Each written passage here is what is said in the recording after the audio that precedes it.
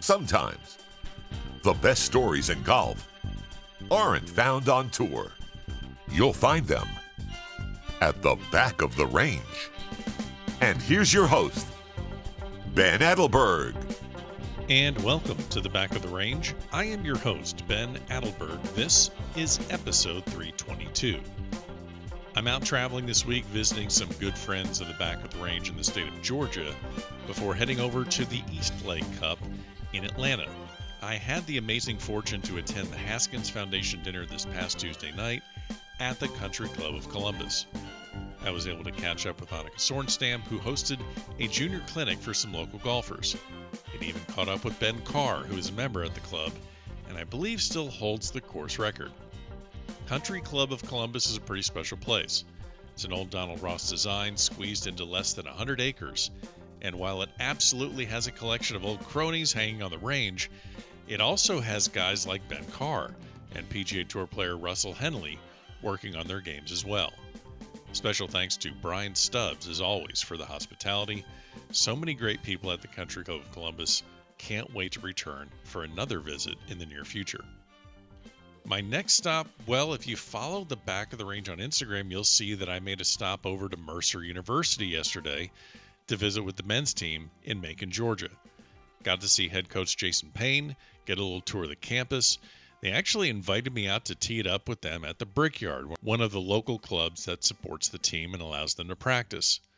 Pretty casual day for the team since they are heading out today to their final collegiate event of the year at Daniel Island Club in South Carolina.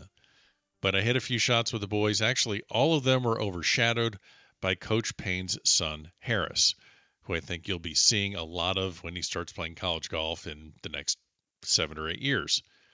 Tons of game, talks a lot of smack.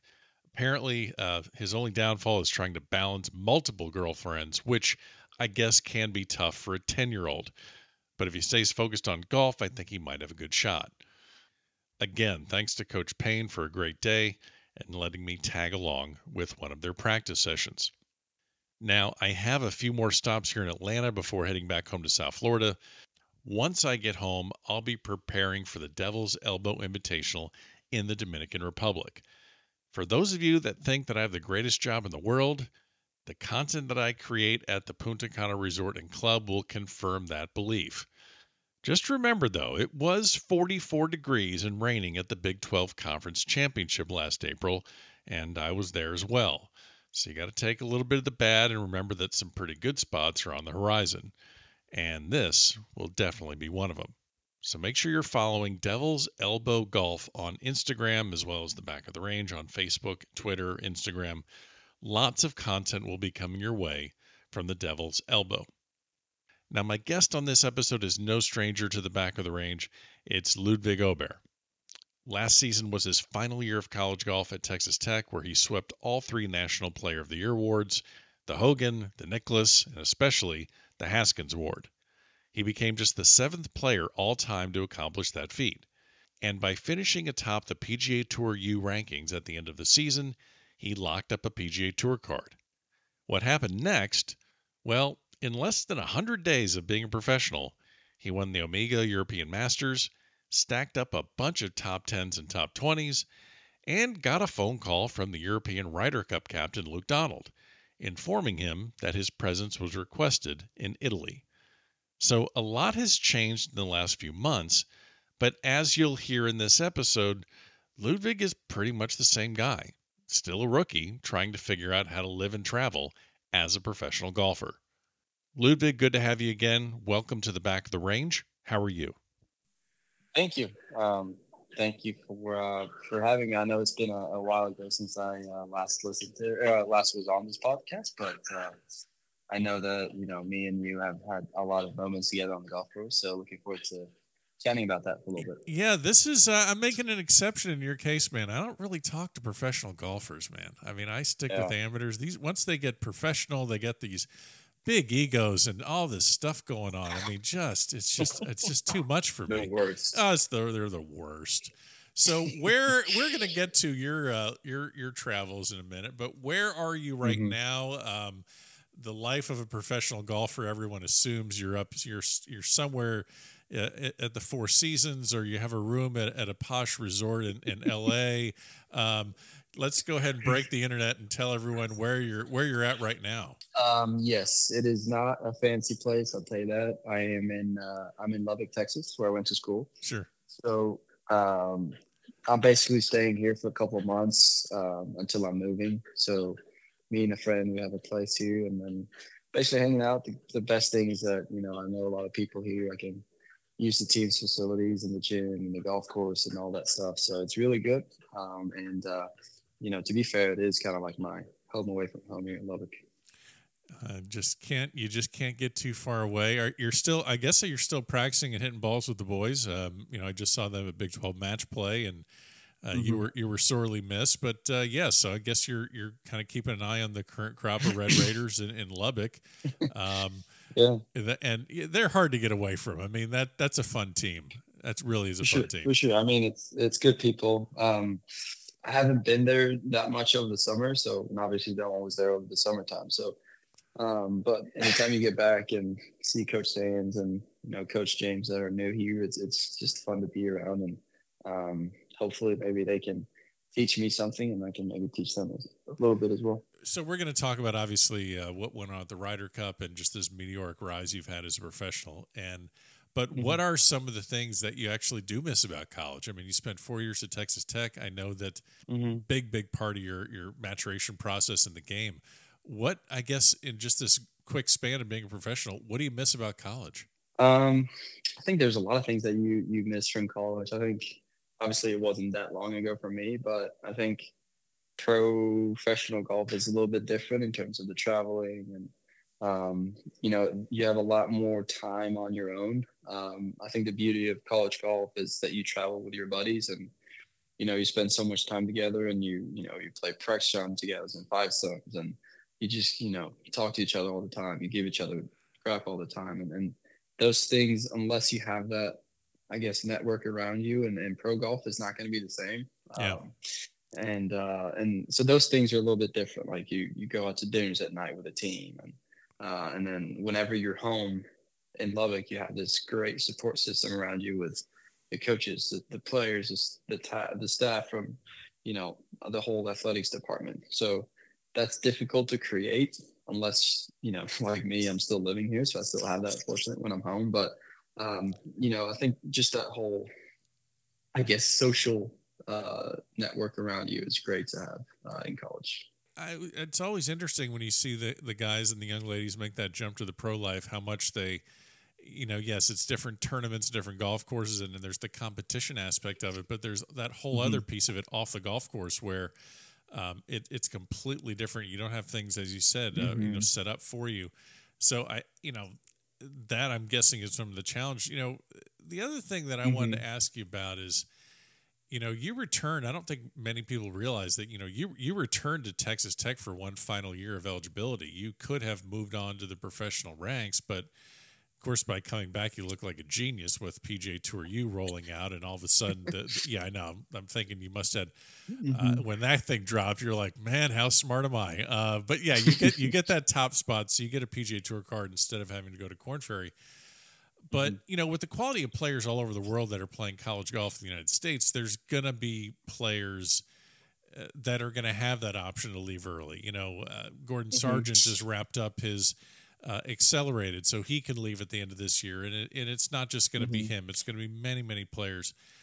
What else did you accomplish in that final year other than winning the awards and wrapping up a tour card? But what did you accomplish in that final year as far as growing as a person, as a player, that prepared you to do what you've just done in such a short span as a professional now? Yeah, I think it's a good way to look at it. I do think, like you said, I had the chance to go a little bit earlier, but, we had the conversations that, to be honest, first off, I didn't feel like I was good enough to actually compete on the PGA Tour. That was my aspiration. That was what I wanted to do.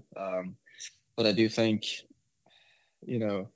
that last year prepared me a lot for what's to come. I could I could mature as a person. Like you said, I could be a little bit more efficient with my practice. I could kind of simulate my practice for a tour week. Like I had the chances to play a few of these tour events, and Yeah. I could test the waters a little bit. I could, see what I liked and what I didn't like, with traveling a lot, playing a lot.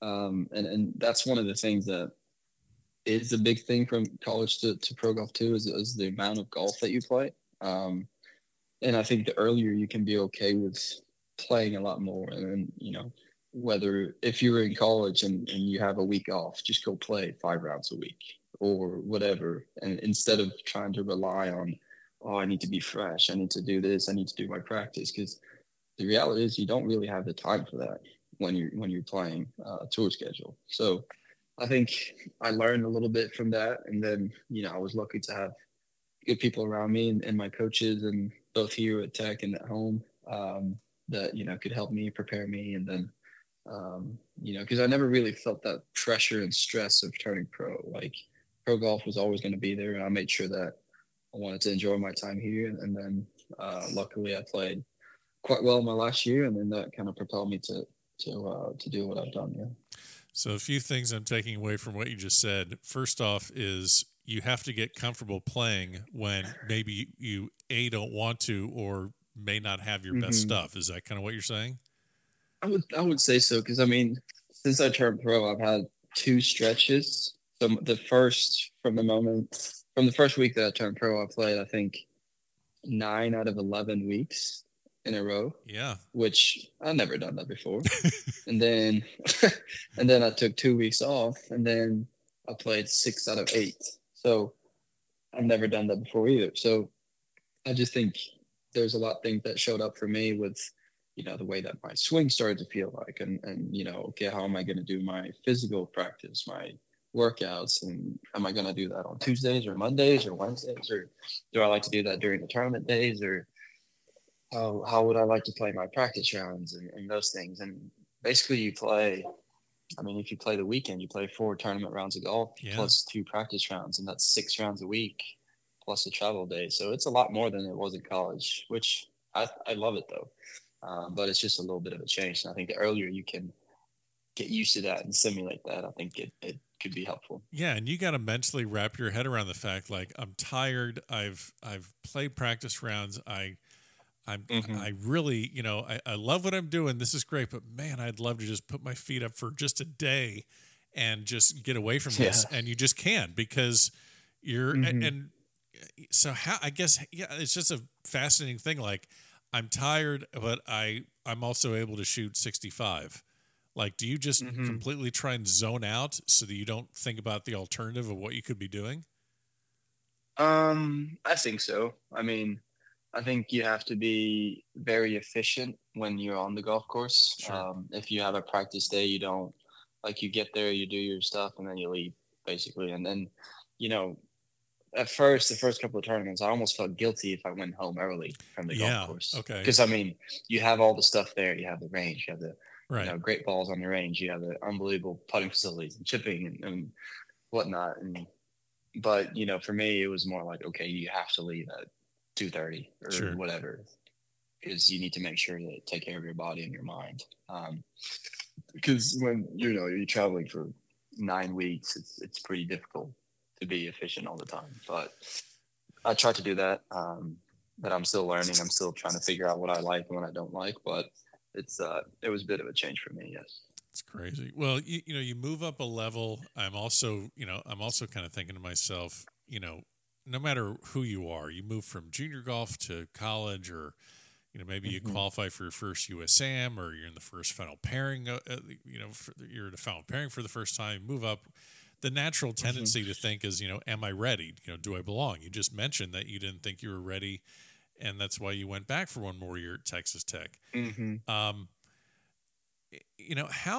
How did you manage all the noise of everyone kind of anointing you as this big new phenom in golf? How did you manage all this noise and focus on performing at your best ability? Because it's just natural. Whenever you move up a level, you're like, all right, I guess I'm here now. Is this real?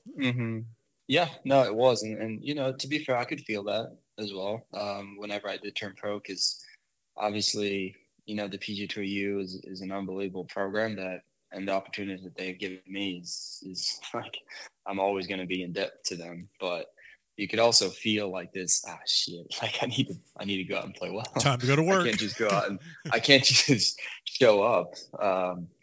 So I could definitely feel that. But, the one thing that I like is that, luckily it's golf, and golf is what I know, and that's what I'm good at. So I'm glad it's not anything else. And then, I have the people around me that I trust, and we help each other. So we try to, because, whenever you are in a position of playing good golf, there is going to be a lot going on around you. Like, just look at whoever is the top athlete in any sport. There's going to be a lot going on. Yeah. Off the field, off the course, off the pitch, whatever you want to call it. And it's just a part of it. It's a part of the sport. It's a part of being an athlete. And, it doesn't necessarily have to let it affect your behavior unless you let it to. And I try to just keep it to a minimum. Try to keep the friends and the family and the people around me close to me, and then set out time to do the other stuff. And then once you get to the golf course, it was kind of like a relief, because then you're like, it's golf. Finally, it's just golf. Now I can just go play and do what I like to do. But yeah, it's a challenge. I'm still, feeling that. I'm still feeling expectations from others, and, which is fine, which is a part of it.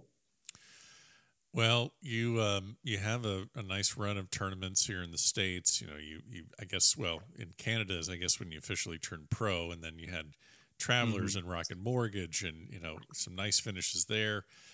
And then things start getting pretty darn interesting. I know the whispers and people are talking about you for the Ryder Cup, and then really you win the European Masters, the Omega European Masters, and you get this infamous call from Captain Luke Donald and says that you're on the team. And one of the things that popped up when I was watching Ryder Cup, and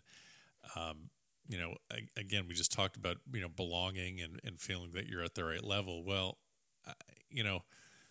first thing that popped in my mind was, and again, how did Luke Donald, how did the European team get you mentally in a position where you're going to perform? Because they need you to help that team. You're not picked just to kind of, get your feet wet and soak it in. They need you comfortable, and they need you ready to contribute. And when did that process start? I'm sure that didn't just start in Italy when you got there and they gave you, here's some shirts and a hat and, play hard. I mean, when did the process start for making sure that when you were teeing it up, you were absolutely ready to go? Yeah, I do think, I always, ever since I met Luke the first time, I've always felt his support. I've always felt like he trusts me, and I think that's very important. And then we did, so let me see. It was a week before Wentworth. No, it was a Wentworth week, which was 2 weeks before Rome. We went on like a little trip, just a team, to Rome. So we played the course. We hung out. Let me see. Sorry. And then, we had dinners, we had these things, and then we traveled to go to Wentworth. So I think that trip was very important for me, because I could meet all the people, I could meet all the guys, and we got to spend some time together. And that made me feel a lot more at ease, I think. But ever since the whole process started, I've always felt Captain Donald's support. I've always felt like he trusted me, and then he told me that I was most likely going to play a couple more matches than I thought. I figured I might play a few matches, 2-3, if that was the case, great. But then he said he was going to be trying to include me a lot more, and obviously I was over the moon for that. But yeah. Traveling with the European Ryder Cup team to Rome, compare that to traveling to like a Big 12 conference at Prairie Dunes with the Red Raiders of Texas Tech. Other than maybe the skill set of the players, it's virtually this. I mean, it's the same thing, isn't it? It's very, very close. I mean, we still talk about the same things, and talk about sports, talk about other things, and the difference is sometimes they talk about more things in, that my wallet can hold so on to. so they're one upping you. so- They're talking about, I just bought this McLaren and I got this. Yeah, whenever they start talking about cars and jets and stuff, I'm like, okay, I don't know that. Yeah. But other than that, the team dynamic is really cool. The group, is really cool to see. So who would be on the European team? Who would be the Board Skogan of the European Ryder Cup team? I would probably say Tyrrell. He's probably that guy. Okay. And that's okay. Absolutely hilarious. Just now I'm thinking about all the other guys in the team. Let's see. There's no Matthew Kamigas. I mean, I guess you would be that person because you'd be the rookie. Yeah. But yeah, probably me or maybe Nikolai. Yeah, maybe Nikolai. Wow. Yeah. Any now you did great on the golf course. Obviously, played in a lot of matches and picked up a couple points with Hovland. Any rookie mistakes off of the golf course? I spent some time with the U.S. Walker Cup team over in St. Andrews, and I have no problem outing them because it's common knowledge. But Caleb Surratt and Ben James couldn't find the right outfit on most days, apparently. So, I mean, I'm guessing if they can't figure that out, I mean, there's probably a lot of complication on your end too. There's a lot of outfits, a lot of different color schemes. Did you have a rookie moment at the Ryder Cup? Not to be honest. I mean, I was nervous about that. I was afraid to mess up with just showing up with the wrong hat or showing up with the wrong shirt or something like that. But I went pretty clean all week, actually. I left my quad a few times over there and had to go get it. But other than that, it was quite good, actually. All right. Well, that is probably the biggest challenge is all the off the golf course obligations and things like that. You spent a lot of time in that team room. There's probably no way to truly understand the importance of the Ryder Cup to the Europeans unless you're actually now part of the history, which you are. I know you've grown up watching the Ryder Cup, but did that hit you? I mean, the locker for Seve stories and it just means more apparently to the European team, I think, just with their history than maybe the current crop of Americans. Did that impress upon you at some point? Oh, absolutely. I think that was my biggest takeaway, I think, from that week is how much it really means. And I think, Luke made a great job of building that team and making sure that everyone was aware of that. He included old vice captains. I think the coolest part for me was when Jose Maria Olazabal was started talking about old stories from when he played and included Seve in a lot of those stories. And, that's when it hit me that it's pretty cool. Like, it's really cool. And I know that we spoke about it and, it's almost like we have to make sure that legacy lives on as a player, as a current player, and as, for the guys that comes after us too. But you feel that almost responsibility of leaving or keeping the torch and making sure that everyone remember who came before you. And I think that to me is what I love about not the Ryder Cup, but golf in general. Like, I think that's so cool with the history and all these things that have happened before. And it's really, really cool. I feel anytime that Olazabal starts talking to a group, someone's going to start crying, and it may just be him. Yeah. Like, I mean, there's got to be. There's no way. Yeah, it's unbelievable. Yeah, I can't even fathom just him telling stories or just talking about it. You play this. You're in the morning session on Friday. You're paired with Hovland. You defeat Homa and you beat Homa and you beat Harmon 4-3. I can't imagine anyone that team wouldn't want you as a partner with your accuracy and just, I mean, you're probably a dream partner in a foursomes session. From the outside looking in, you would think, okay, maybe they're going to put you with a veteran with a little more experience, like, McIlroy or maybe Justin Rose or Lowry, but they put you with Hovland. So, and it's really just his second time. How did the partnership with Hovland come to be? And I know it's not. And I know it's not. You guys are talking about Spotify playlists. I mean, I put that. We know that. We know that's very different. We know that's not a thing. I saw that they did that video piece where everyone was listening to his music, and you did well. You're like, no. Turn it off. Yeah. So we basically, when we did that team trip a couple of weeks prior, we played together, we hung out, and we were talking about potential pairings and who that I would love to play with and who I didn't want to play with. And obviously, who wouldn't want to play with Victor? He's obviously one of the best players in the world, and I would love to be, his partner. So, and then we can kind of speak the same language, and there's a little bit of that comfort in the middle of the chaos, I guess. Sure. And then I felt like we got along great.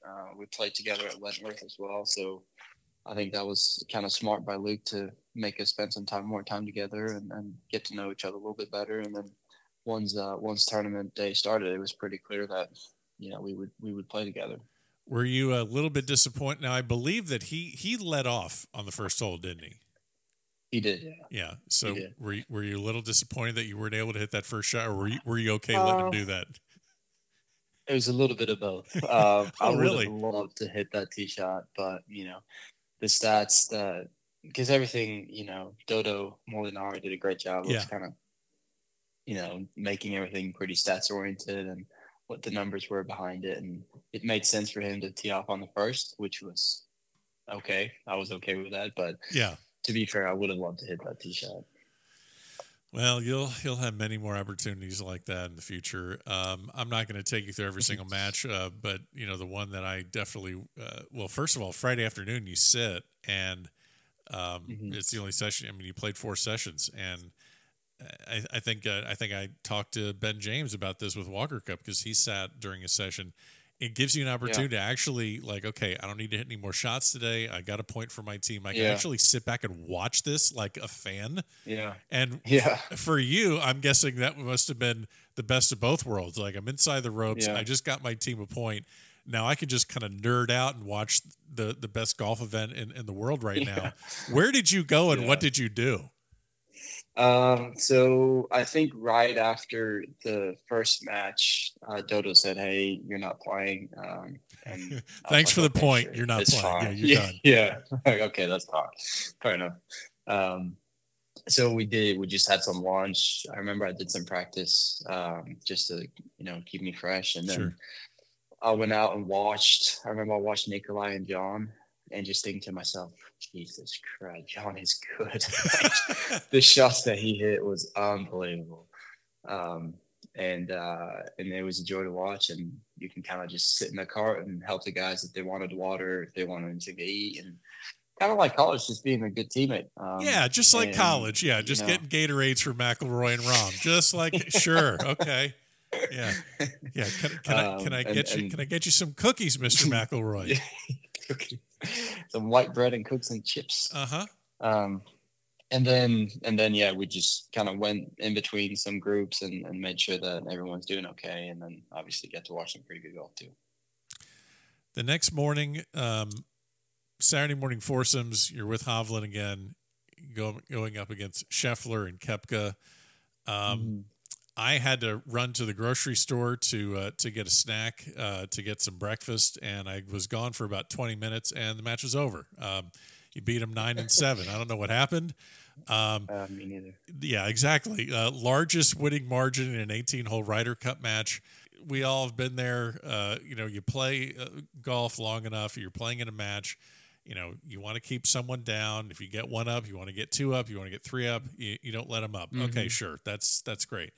But at some point, did you and Victor just kind of look at each other and be like, are we just winning every hole here? Like, what is happening right now? Yeah. No, it was one of them. I don't even know. I felt like me and Victor, we played great. We didn't make any mistakes. We hit the greens, we hit the fairways, we made some putts, and then it just kind of snowballed. I think we did a great job of, like you said, keeping the foot on the gas and not letting them in, which is very easy to do when you're 4, 5, 6 up. Sure. But we just kept going and kept playing. But yeah, I remember, I think we were walking up 10 or something like that, and they missed a green, and we were kind of like looking at each other like, what is going on, Victor? Like, I don't even know. Because I mean, he's a 5-time major champion and was world number 1 at the time. I think he still is. So it's like some really good golfers. But yeah, I mean, I think it's just one of them where it's just one of them days, really. Did anyone on the team, when they saw you guys coming in, not hitting any more golf shots, were they just like, "What, you guys lost? Like, what happened?" Yeah. I mean, I can't remember who it was behind us, but I mean, we finished on 11, which I've never done in match play. And the group behind us were coming up and you kind of like look at the confusion in their face, like, what's going on? Yeah, we're done. We're going to take a little break. Yeah. Yeah. So we just, went inside, had some lunch, got some treatment, and you had some brunch, actually. It wasn't lunch. It was just brunch. I mean, come on. Yeah, but it was so cool. It was unbelievable to be a part of, and it's something that I'll never forget. Players on either side that again, you just mentioned John Rahm. Other guys, I mean, just being able to just hit balls or just talk shop, talk about different short game shots or talk about anything. Mm-hmm. I mean, you had to kind of been a kid in a candy store. Yeah, I'm playing on the Ryder Cup team, yeah. But who are you kind of getting next to and trying to learn as much as you can from? I was fortunate to spend a lot of time with Victor when we played together all these rounds and play practice rounds together. And, I tried to be around Rory as much as I could too, because he's the one player that is just different when he hits the ball. Like the sound, the height, the noise, the compression is just very different. It's the first time that I've experienced that. So obviously try to be around him as much as I can. But it's just, like you said, it's just a joy to be around. And, I'm still, their biggest fans. Like that's not going to change just because I've played on a team with them. But it's not that long ago I was watching them on TV as well. So it was just a really cool experience for me, and to be around them and to try to learn as much as I could, really. I think I did the math, and it's kind of hard to pinpoint it exactly, but it's basically about 100 days you've been a professional golfer. Well, actually, no. Up until the Ryder Cup, I think, RBC is when you played your first pro tournament, and then Ryder Cup. Mm-hmm. It's about 100 days. Damn. It's crazy when you think about it like that. Yeah. And, just, yeah, it's like, okay, no big deal. And just now you're just kind of crashing. You're crashing for a few months in Lubbock. You're going to go down to Tallahassee and, room there. And then you're off to the races. Yeah. Now, I know that everyone is wanting to hear, tons of stories about the celebration and, who is up the latest. I guess the best way I can ask this question is, in the future, if one of your European Ryder Cup players at a tournament says, "Hey, come on in, we're just going to have a couple drinks," who is the person you don't trust if he says that? I think Shane and Tyrrell are my favorites. Shane and Tyrrell. Absolutely hilarious. Yeah, absolutely hilarious. Can't be trusted. No. Perfect. So funny. See? So funny. See, ask it in a way where, you don't have to out anyone. We're talking about some hypothetical thing in the future. Right. What are you looking forward to for the rest of this year? I know you got a few more tournaments. I know you're trying to get settled and everything. What's on the agenda for the next few months before obviously before Hawaii and the relaunch of the PGA Tour schedule?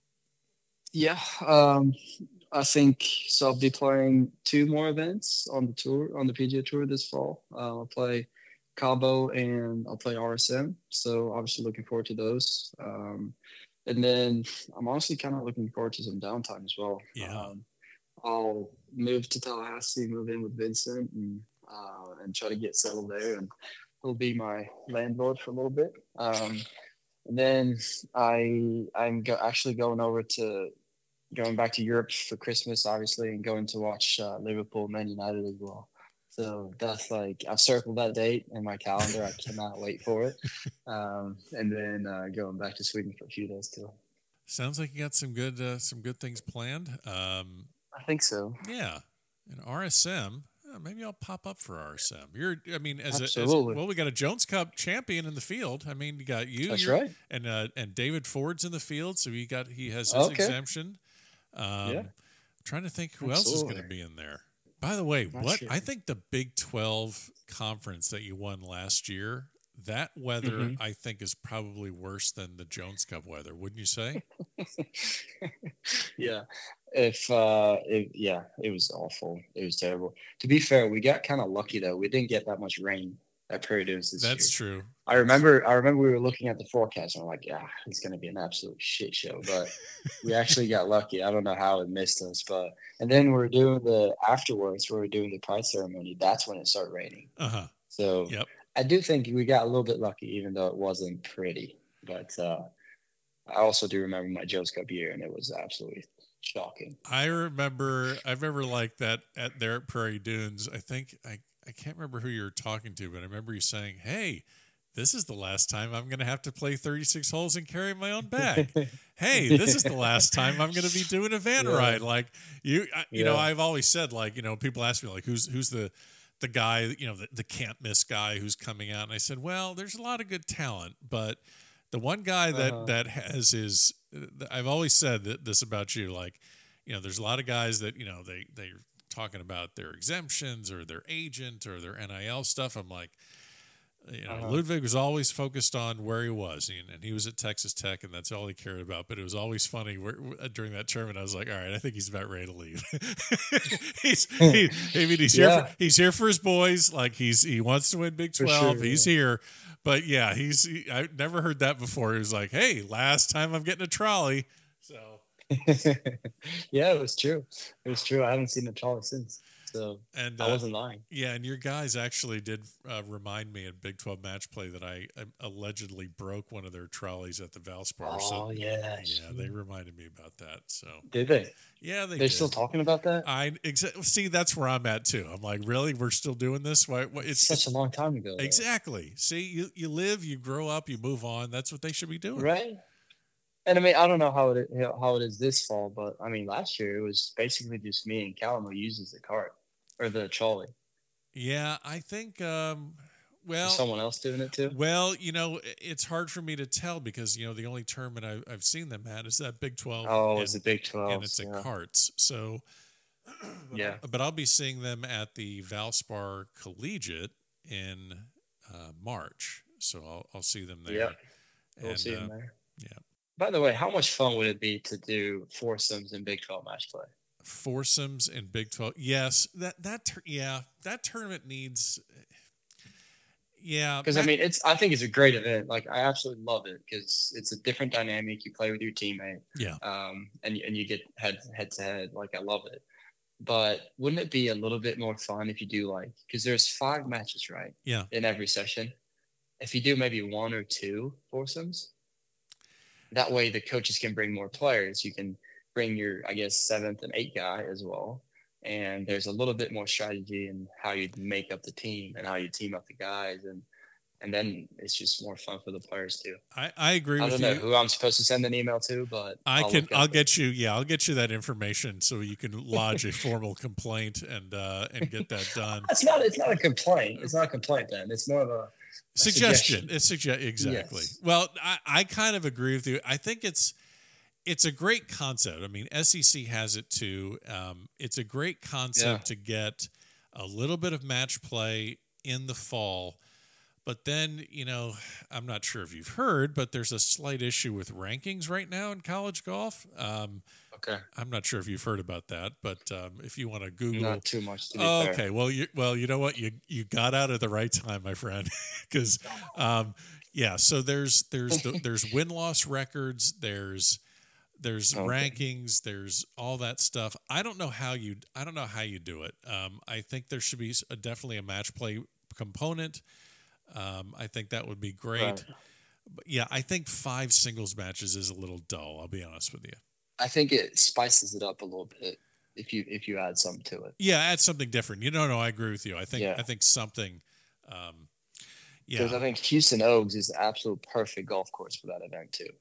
Oh, Houston Oaks is great. It's great.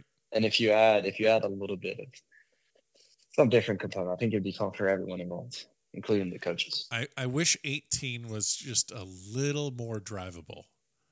Oh, 18. Yes. The only thing about it is even if you can reach, Yeah. I don't know any way you can really hold that green. Yeah. So, Maybe you can build a little bit more of a bigger backstop. Yeah. Or like a collection bowl. So if you do drive it, it doesn't run over the cart path and down in the trees. That's a good one, actually. 18 would be, because I mean, you guys have the length to get close to going for it, but I don't know if it really rewards you. I mean, I don't think so. Yeah. Maybe if it was like 300 to the front. Yeah. Or something like that, it would be more. Anyways. What tournaments are you looking forward to playing in? I mean, this is really going to be like your first full calendar year as a pro. I mean, do you want to come see me at Augusta, or you want to swing on by? I would love to. Yeah, I would love to. We can get an Airbnb if you want. I mean, I don't know. Yeah, I mean, sure. We do that. Sure, I would love to play. I don't know. I think obviously you want to play the big tournaments. Sure. At the moment, I'm not even in the big tournaments, so I can't really speak for them. But the one tournament that I'm really looking forward to is Colonial, Fort Worth. Okay. I absolutely cannot wait for that one. I think the renovations they're doing is going to be great. I haven't seen it. I've just heard stories about how it's going to be. And then I just love Colonial. I love the area. I love the people there, and it'd be really cool to play a tournament on that. Yeah, that's a place that I would imagine. That's a place I'd imagine you could just tear up because you just with your accuracy and. I mean, the golf course is probably one of my favorites because it's so simple, but it's still hard. Yeah.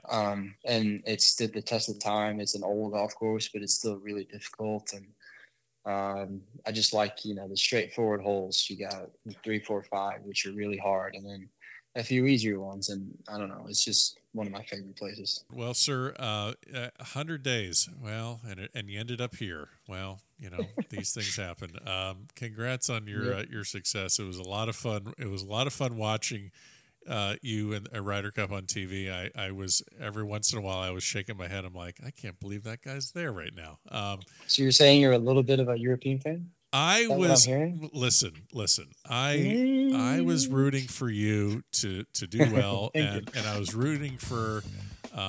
Actually, I think what's funny is the only two people that have from either Ryder Cup team, believe it or not, I just realized this. The only two people from either Ryder Cup team that have been on the back of the range. Oh, that's not true. Morikawa was on, Hovland was on, you were on. I think those are the only three. Yeah. So that's an advantage. I wanted to see that whole thing. We didn't get into all the nonsense that was going on. You fortunately were able to play golf during all that. I was really, I know you were busy, thank God. But all that nonsense, I just was like, really, I don't know.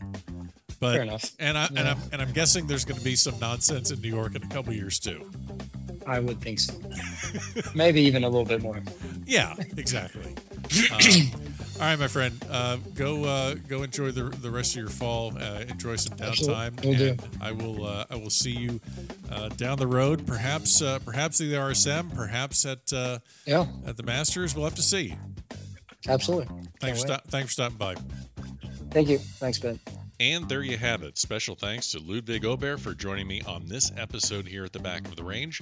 Don't forget, follow along on Facebook, Twitter, Instagram. Every episode is available at thebackoftherange.com. We'll see you next time here at the Back of the Range.